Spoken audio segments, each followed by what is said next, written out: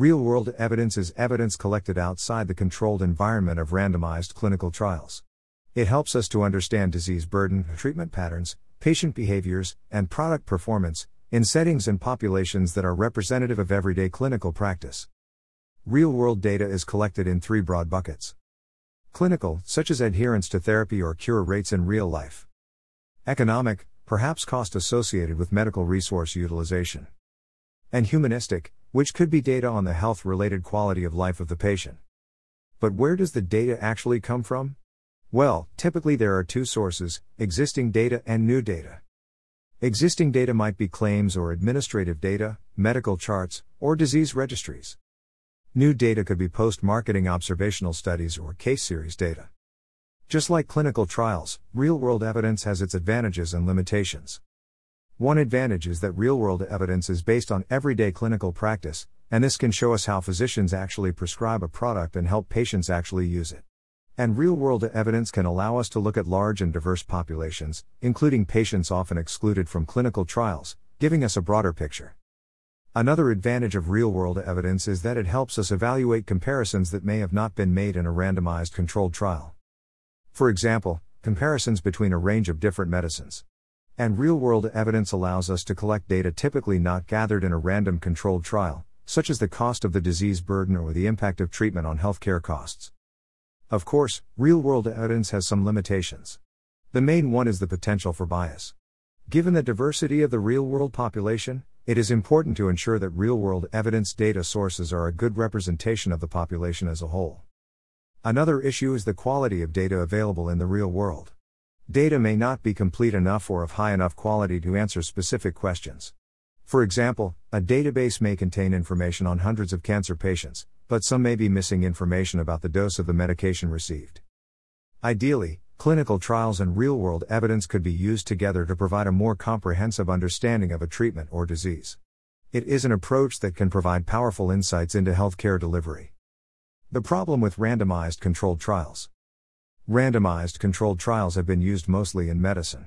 They have become very widely used not only in economics but also in other social sciences. Evidence-based policy is one of the magic phrases of the modern medical world.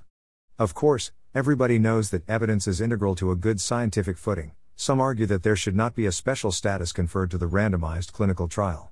It should not be given a special status just by existing, and its evidence is not always better than other evidence. Usually in healthcare, like in economics, you have to control for other things. So, if someone has more money than others and they behave differently, it might be because they are richer, have more education, man versus woman, there might be lots of different things, and a standard economic procedure would be that you have to control for these various things. The same with healthcare, there are multiple factors outside the usual enrollment criteria of a COG score or previous lines of therapy. Age, comorbidities, inherited diseases, lifestyle/diet, and exercise habits throughout their lives should all be taken into account, but are not always, as the desperation of finding patients to enlist outweighs the perfect fit that physicians would most value. In randomized controlled trials, it appears that this awareness of mitigating factors is eschewed in favor of reaching the endpoint.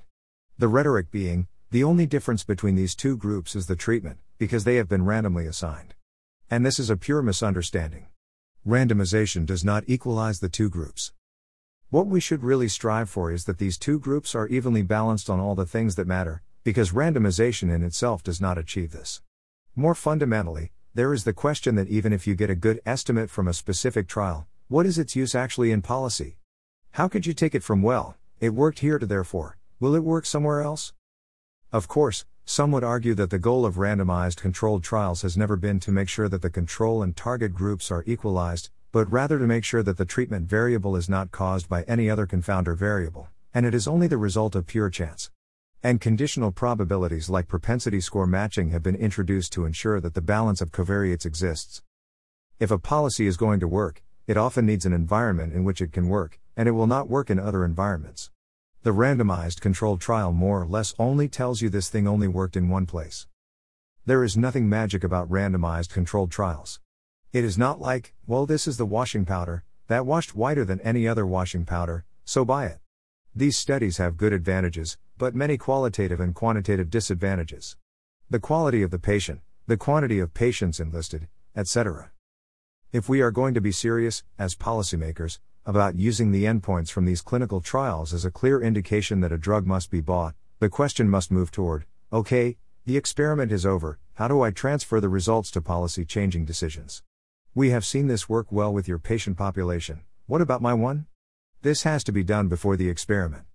Unfortunately, there continues a bulldozing of new drugs into the network by powerful pharmaceuticals. Lily-livered governments and health decision makers are only too happy to fast-track these products that have flimsy real-world evidence to back them up, and it is the physician and patient who ultimately bear the brunt.